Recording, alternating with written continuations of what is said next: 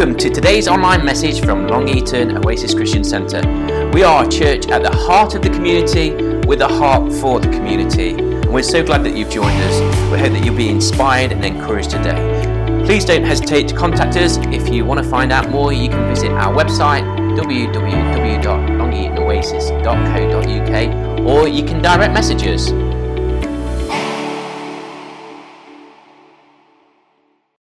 Not only have we got a wonderful God, we've got a lot of people serving us this morning. Let's just show our appreciation to everyone that's been on our welcome team, on our sound desk, on our worship team. It is. I think there's a time to clap. And let's just do that maybe this one.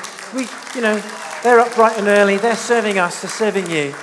And so we thank God for, and also now our children's workers and Powerhouse, our Sparklers team that are going through as well. So thank God for everyone that serves you and serves I today. So it's great to welcome you this morning. It's good to have you, with us. And if you're here for the very first time, we say, God bless you. And it's a special welcome to you today. You're here with us for the very first time as well. So it's good. I'm going to be sharing a theme, continuing a theme. God meant it for good. It's on the life of Joseph. And today, I'm going to be speaking about when you feel forgotten by God. There are moments in our lives where we can feel a bit as if we're forgotten by God. And that's where we're going to go in the next few moments. What I would say is that so a bit of an announcement. So just it's like a news, like a church news. One of the things that we'll be looking to do as a church from next week onwards, we're restoring a giving moment to our worship time. What I mean by giving moment is, can you remember back before the pandemic, we would have an offering bag or box that would come round, and we had an offering box at the back of church. So we're restoring the passing round of an offering. So it's a giving moment, and the box at the back will be used for praise reports and prayer requests. And it's something that will be open, and we'll be sharing those in the weeks and the days ahead. We won't stand in front of you when the offering basket comes, jangling like you sometimes, they used to do when they were doing collecting for the whatever it would be. That's not going to happen, and it will come by you. But our regular planned giving, financial giving, enables us as a church, as a growing community, to financially plan and to budget and so that's something that's coming. It's part of our worship. We're just restoring that, and we've done something similar with our communion. We don't have the little cups that you tried to open and you couldn't open them, and then when you did, it opened and it went all over you. They worked for a season. We're taking communion as we did prior to the pandemic. We're the same with our giving as well. So that's something that is coming up. So if you have a Bible, please turn with me to Genesis chapter 40. And it's not going to come up on screen because it's about 20 verses. But I'm going to read an account, a story, and it's based on the life of Joseph. And when you feel forgotten, what do we do when you feel forgotten by God? And that's what we're going to visit this morning. Genesis chapter 40, verse 1 reads like this. Sometime later, so this time Joseph is in prison.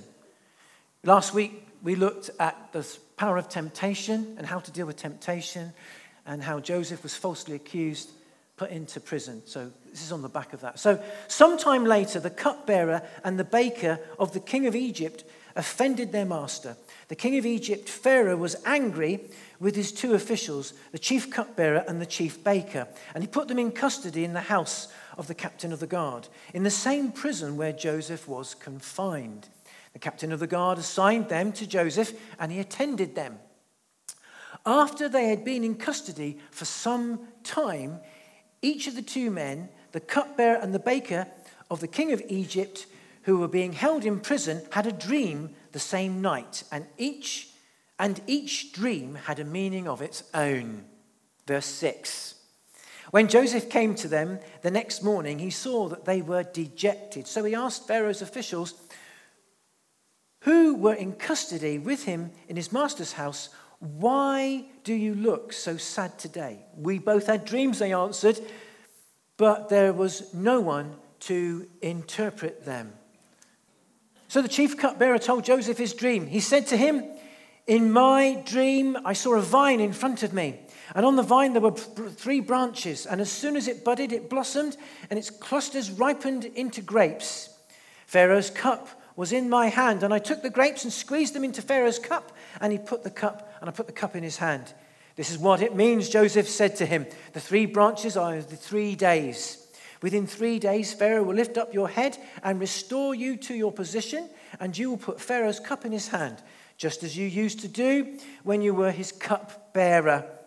But when all goes well with you, remember me and show me kindness. Mention me to Pharaoh and get me out of this prison. I was forcibly carried off from the land of the Hebrews, and even here I have done nothing to deserve being put in this dungeon." When the chief baker saw that Joseph had given a favorable interpretation, he said to Joseph, "I too had a dream, and on my head were 3 baskets of bread. In the top basket were all kinds of baked goods for Pharaoh, but the birds were eating them out of the basket on my head." "This is what it means," Joseph said. How about this for an interpretation? It's not the sort of interpretation you're looking for. "The 3 baskets are 3 days. Within 3 days, Pharaoh will lift off your head and impale your body on a pole, and the birds will eat away your flesh." Not the best of interpretations, I don't think. "Now the 3rd day was Pharaoh's birthday, and he gave a feast for all his officials. He lifted up the heads of his chief cupbearer and the chief baker in the presence of his officials. He restored the chief cupbearer to his position, so that he once again put the cup into Pharaoh's hand. But he impaled the chief baker, just as Joseph had said to them in his interpretation. The chief cupbearer, however," and this is the sting in the story, "the chief cupbearer, however, did not remember Joseph. He forgot him." He forgot him. And then in chapter 41, verse 1, I'm not going to read the whole of chapter 41, but it will help in the story that we're going to recount together. In chapter 41, verse 1, it says, "When 2 full years had passed, Pharaoh had a dream. He was standing by the Nile." And that's another story for another day. But there were 2 years later that Joseph would get out of prison. So when he was forgotten, that forgetfulness cost him another 2 years in prison. And that's why I just read that verse just for a moment. So in this story, we read in this account, and just to summarize, Joseph is in prison for some time. We're not sure how long he'd been in prison for at this time, but what we do know is this: that it was at 17 years of age that Joseph was sold into slavery and entered imprisonment, and it was about 17 years. By the age of 30. He comes out of jail, and when he interprets Pharaoh's dream, he's given the highest post in Egypt. So you can read this for yourself. I'm not making this up. In this story, there's a 13-year period of Joseph as a young man, sold into captivity, enslaved, put into prison before he comes out. There's 13 years. And so in that 13-year period, there's slavery and imprisonment. It gets worse, okay? How long was he in prison, people say? Well, at least 2 years, because it said 2 years later. But it also says sometime after Joseph was in prison, the cupbearer and the baker was in prison. And then sometime later after that, when they arrived, they had a dream. So Joseph was in prison 2 years, sometime later. So there's lots of interpretations. 2, 3, 4, 5 years. He was in prison more than 2 years and quite a bit more. 3, 4 years maybe, and enslaved for 3, 4 years, something like that. So it's not a nice life, put it that way. And we were talking about imprisonment, what it meant last time we were together. And so being forgotten to give him like 3 or 4 years rotting in a stinking cell, rat infested, disease infested. You would die of disease, let alone not having much food, although he was treated a little better than the others because he'd been promoted a bit to look after other prisoners. So he maybe had a bit more water and his bread wasn't as stale. But it was still rat infested. It was still a stinking, filthy place where the majority of people died. And if you didn't die, you were taken out and then killed. So it didn't look good. It was a horrible place. And he was there for some years. And that being forgotten cost him a lot in that time. And what do you do when you feel forgotten? You know, it's in those places of life where we feel trapped. The dark places of life where you don't seem to feel there's any light at the end of the tunnel for you and I. We don't feel there's light at the end of the tunnel. The circumstance you're in is difficult. You feel trapped, imprisoned almost. Maybe it's something that you know, with your health, you don't see. Maybe it's a circumstance in a relationship, in family. Maybe it's something to do with the work, your job that you're in or something. But you feel that there's no light at the end of the tunnel. It's difficult circumstance and you can't see any end in sight. And it's in those places, those dark places, those places where we feel trapped and we don't see a way out, that we can feel as if like we're imprisoned. And this is the experience that Joseph experienced and came through. And so by us looking at the life of Joseph, we can learn some things about what do we do when we do. And it's almost as if we feel God has forgotten us. You know, does God forget people? I mean, I don't believe God does forget, but it feels like, from my perspective, from this side of eternity, in the light of what is happening in my life and going on around me, it can feel as if, where are you, God? Have you forgotten me? And it's that I just want to take a few moments this morning to look at. You know, could it be is there, like in the game of Monopoly, a get out of jail card that you can store up? I don't know about you, but when I play Monopoly and play others in Monopoly, everybody changes. You see the true character come out there. You see the one that likes to be the banker, dealing with all the money. You see those that when they get their houses and they then put more houses and they build hotels, but when you land on them, they want every single last penny. Even if you're down to your last £1, I'll have that one as well. You've got to mortgage everything.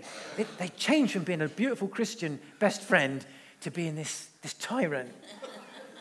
And there are times when you land on the jail, you think, where's that? I'll buy that get out of jail free card. I'll give you, $1 million for it. Is there a magic? Is there something, in the Christian world whereby there's this special faith, this greater anointing, whereby, and God is a God of breakthrough, absolutely. And we'll look at this. God opens jail doors. But what is there? Sometimes there is that way out. There is that almost we pray and the doors are flung open. And there seems to be, as if there is this way out. It just happens. And we get this almost, if not immediate, but a quick breakthrough. And there's this way out. And yet other times it's as if, where are you, Lord? But there's a way through. So there are those moments of great breakthrough, and there comes a way out, but also equally, and just as equally, and I find just as much, there's the way through, where God walks with us, talks with us, and we learn in those shaky moments, where are you, Lord, that he is there, and we walk, and we find with him a way through. But there are the way outs. There are the breakthroughs. There are, obviously. So where you may be this morning, I don't know, but we're going to look at that together. So first, 3 things that I want to just look at. And the first thing on our journey to maybe finding a way out and a way through and dealing with when those feelings of being forgotten is this, a dawn in the darkness. We often need a point in our lives where something dawns on us. There's a dawn to our darkness. I don't know about you, but I took that photo. It's good, isn't it? It's good. It's all right. Thank you. I don't want your applause. That was taken on an iPhone 7, which is quite antiquated now. I think everyone's on, what is it, iPhone, 14 now, is it? Dearie me. Old technology. But that was on that's West Park in Long Eaton. Beautiful park. We're blessed with the most beautiful park in Long Eaton. It's a beautiful park. And that was on a cold, late October morning. And I don't often do the mornings. Hannah and Helen walk our dog Maggie in the mornings, but this was on one that I did do. And the sun was rising. It dawned, and it was cold and dark. Boy, it was beautiful. And we all need that moment there was moments in our lives when it's dark, it's cold, it feels lifeless. Where are you, God? But then and in those moments as we scream and we cry and we call out to God and we feel as if, oh, are you there? Have you forgotten me? But in those moments of calling upon him, something dawns, light breaks. I mean, that was a beautiful morning, so I took that photo. And it's one of my screen saves to this day. But, why are you laughing at? My daughter laughing at me. So, and this is what dawns on us. It's this. In those moments when we feel that I just can't. I can't, Lord. I can't do this. I can't do this. I can't do this walk. I can't do this Christianity. I can't do this marriage. I can't do this job. I can't do this life.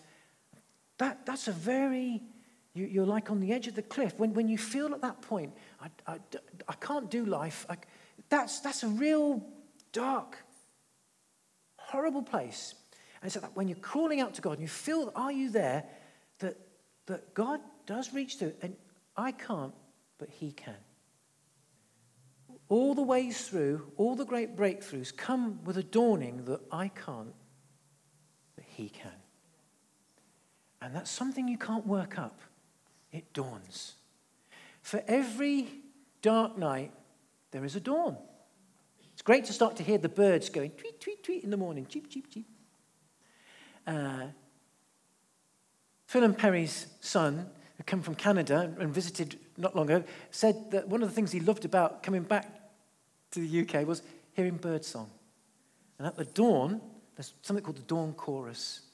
There is a chorus of God, the angels, that when, it's not just for the birds, but there's something about darkness gives way to light. Jesus said, I'm the light of the world. The light shines in the darkness, and the darkness cannot overcome him. And this is what dawns. I can't, but he can. You can.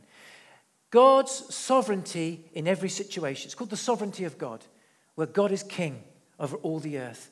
God's sovereignty, power, his rule over every situation. It's a bit like this. John on the island of Patmos, the apostle John, one of the apostles on the island of Patmos. Patmos was an island that people were sent to be enslaved. It was a horrible rock of an island. And it wasn't just a nice Greek sunny place. It was a place where you were sent to die and you were marooned, basically. And it was to the latter part of his life, where he'd served God all his life, to be marooned on an island, left to die, that John has this, I can't. But then he has a revelation. He wrote the Revelation. You've got it in the New Testament. It's called the Revelation, where God shows himself as being the king of the creation, that he's still on the throne. And he sees the Lamb who was slain standing for all of mankind.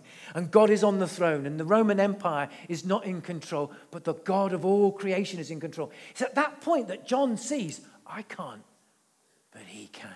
Something dawns. And it's at that point in our lives, and for you and I, as you're praying and as you're saying, God, are you there? Something dawns on us that God can, but I can't. It's called the sovereign nature of God, the sovereignty of God. And you know, the way our world is going, you've heard it said, history is his story. I know it's a nice little ditty, but it's God's in control. God's on the throne. God is sovereign in all situations. He's the king of all things. And in your circumstance, it's that dawn, it's that bird song, it's that angel song that says, you know, I'm here. I'm for you. Hold my hand. Reach out to me. I'll walk with you. I'll walk you through. It may be that there's a way out, the door flings open, but it might be that we go through and there's a way through and God walks through with you and I. And so there's something that needs to dawn. And for you and I, as we pray and as we seek him. Second thing is in the process of that, I can't, but he can. You've heard it people say, and I've said many times, and others have said to me, when I let go, I let God. Again, that's another nice little phrase. Oh, let go, let God. That's easier said than done. But when I come to a point in my life where it's, I can't, but God, you're the King of all. God gives you a revelation. It's that we let go and we let God. It's so exhausting trying to figure it out. It's so exhausting trying to break out. It's so exhausting at times to do this, to get through, to be better, to be a better wife or a better husband or work at this or get out of this jam. Why is this happening? It's exhausting. It can be absolutely overwhelmingly exhausting to figure it all out and have the energy to get out. And it's at that point, you know, for the Israelite people, Joshua and the armies of Israel, when they came to the River Jordan, they were confronted by this fast-flowing river. How do we get over that? It's exhausting to figure it out. How are we going to build? How are we going to swim? And yet God says, leave it to me, and he opens the waters. It's when we let go that we let God. Now, I'm not saying you let go and you just don't care about anything, become fatalistic, que sera, sera. It's not that. It's letting go is, I can't do it. He can. You see the difference? Not being fatalist, it's being faithful. But we come to a crossroads, we get to a point, and it's, come to a precipice, or you say it's a crossroads, or a junction in my life when I say, I can't, but he can. Something dawns, and then it's at that point, as it begins to dawn, that I can't do this, but you can. That he goes, we let go, and God goes. And it's at that point that we find that we start to walk our way through, or a door or light begins to come. I don't know where in the journey for you that will be and how long that takes. For Joseph, it was 13 years. Think of that for a minute. 13 years of slavery and imprisonment. When you read about Joseph's life and you think it happened next week, when you just turn the chapter, oh, that was good. Oh, that's amazing. God, he interprets a dream and Pharaoh makes him king of the land. Oh, that's amazing. That happened. It didn't happen in a week. 13 years later. It's a miracle, but 13 years later, we let go and we let God. When it dawns, and finally, and this is something that I've discovered at that point, and they sort of, all these three things, they overlap as one, really. It dawns on us that it's not me, it's him. I let go, and then God shows up with strength and encouragement and hope and energy and begins to walk with us. And it's also at that point that when we come to the end of ourselves, you discover the beginning of God. When I come to the end of me, my ability, my know-how, that we find, it's God that does it. And this is why I'm saying that in this time, this era, this season, that we're beginning to experience and see that there are things that we can't do. There's things that human beings can do. We're incredibly great ingenuity, but in the face of a pandemic, it became frighteningly awful that, hey, and there were amazing people that discovered and made vaccines. It's incredible what human beings can do. But in the face of certain things, there's stuff that we just can't do. And it became, wow, we're not as strong and as amazing as we think we are. We come to the end of ourselves, we discover the beginning of God. Why do I say that? Well, it's the me, my, and I that stands in the way of him. I'll say that again. It's the me, the my, and the I that stands in the way of him. Because when we try and do it and work it out, it's exhausting, but we're doing it and we're not allowing God to in our hearts and in our lives. And in the Western world, we're good at me, my, and I. We're good at working things through and out. We've been told, you're worth it. Treat yourself to this. You're worth it. Or, you are cleverer than you think you are. You can just reach for the stars. It's good to be positive. I don't want to miss don't even reach for anything. That's not a very good saying, is it? But we've become so to the point where we're like gods, human beings. We can do what we like. And there's something about when I step back from me that God steps in. It's the way that it is in the kingdom of heaven. In 2 Corinthians, with this we close. In 2 Corinthians 12, verse 9, the Spirit of God says to Paul, and Paul says this to the church, "My grace is sufficient for you, for my power is made perfect in weakness." 2 Corinthians 12, verse 9. You might want to write that down if you're feeling a bit shaken, a bit unworthy, weary, weak. When we come to God, he says, "My grace is sufficient for you, for my power is made perfect in weakness." The New Living, that's the NIV. The New Living puts it like this, the New Living Translation. "My grace is all you need. My power works best in weakness." It's interesting, the New Living says this, "My grace is all you need. My power works best in weakness."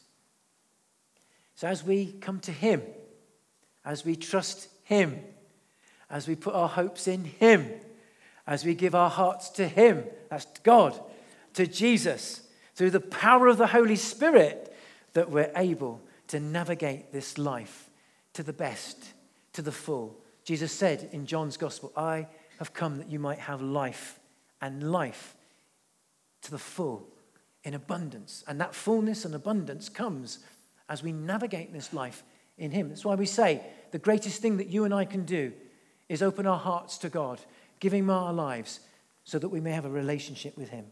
We have a relationship with each other. You have a relationship with the people that are on this stage in the life of our church. But our relationship with Jesus is everything. It's through that, it's through our relationship with him that we walk and live our lives. It's not coming to church. It's not even reading the Bible. These are all beautiful things and amazing things to do.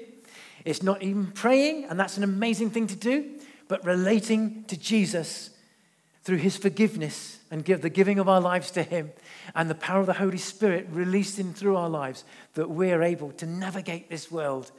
Church, friends, good ideas, love, relationship, these are amazing things. But it's with him and through him and in him.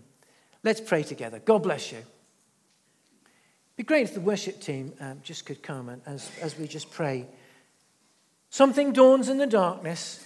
We let go and let God. We come to the end of ourselves and we discover the beginning of God.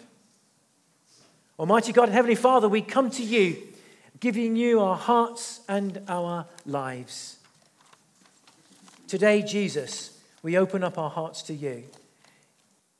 While our eyes are closed, we're not going to put anyone on the spot, but I would encourage you, if you haven't done this morning, being a Christian is a follower of Jesus Christ.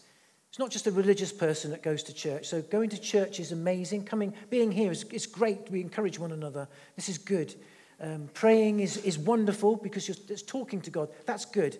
But unless we relate and have a relationship with God, then all the talking. And our relationship comes as we say to God, "Forgive me for living for me." Paul said, "Repent and believe." And the word repent means to say, I do a U-turn in my life. I do an around turn. If you find that the traffic is really difficult on the Derby Road, you'll do a U-turn and go a different route, which is not congested. And to repent means to do a U-turn in your life. And so I'm living for me. I'm living my way without God. And to repent means from living without you, I want to live for you and with you. Forgive me for living for me. That's to repent. And maybe you're here this morning and you need to do that. And you say, "God, forgive me for living for me without you. I want to live for you." forgive me. I give you my heart and life. And to believe is to entrust our lives to Jesus. Jesus is the Son of God who takes away the sin of all the world. The punishment for our turning our backs on God and living for ourselves would be eternal separation from God. And God says, you can have a complete and wonderful relationship with me forever through my Son Jesus. As you repent, do your U-turn in your heart and mind and give your life to me. And so this morning, Father, we repent. I repent if I've lived my life without you. Maybe I once walked as a Christian and now I'm returning again.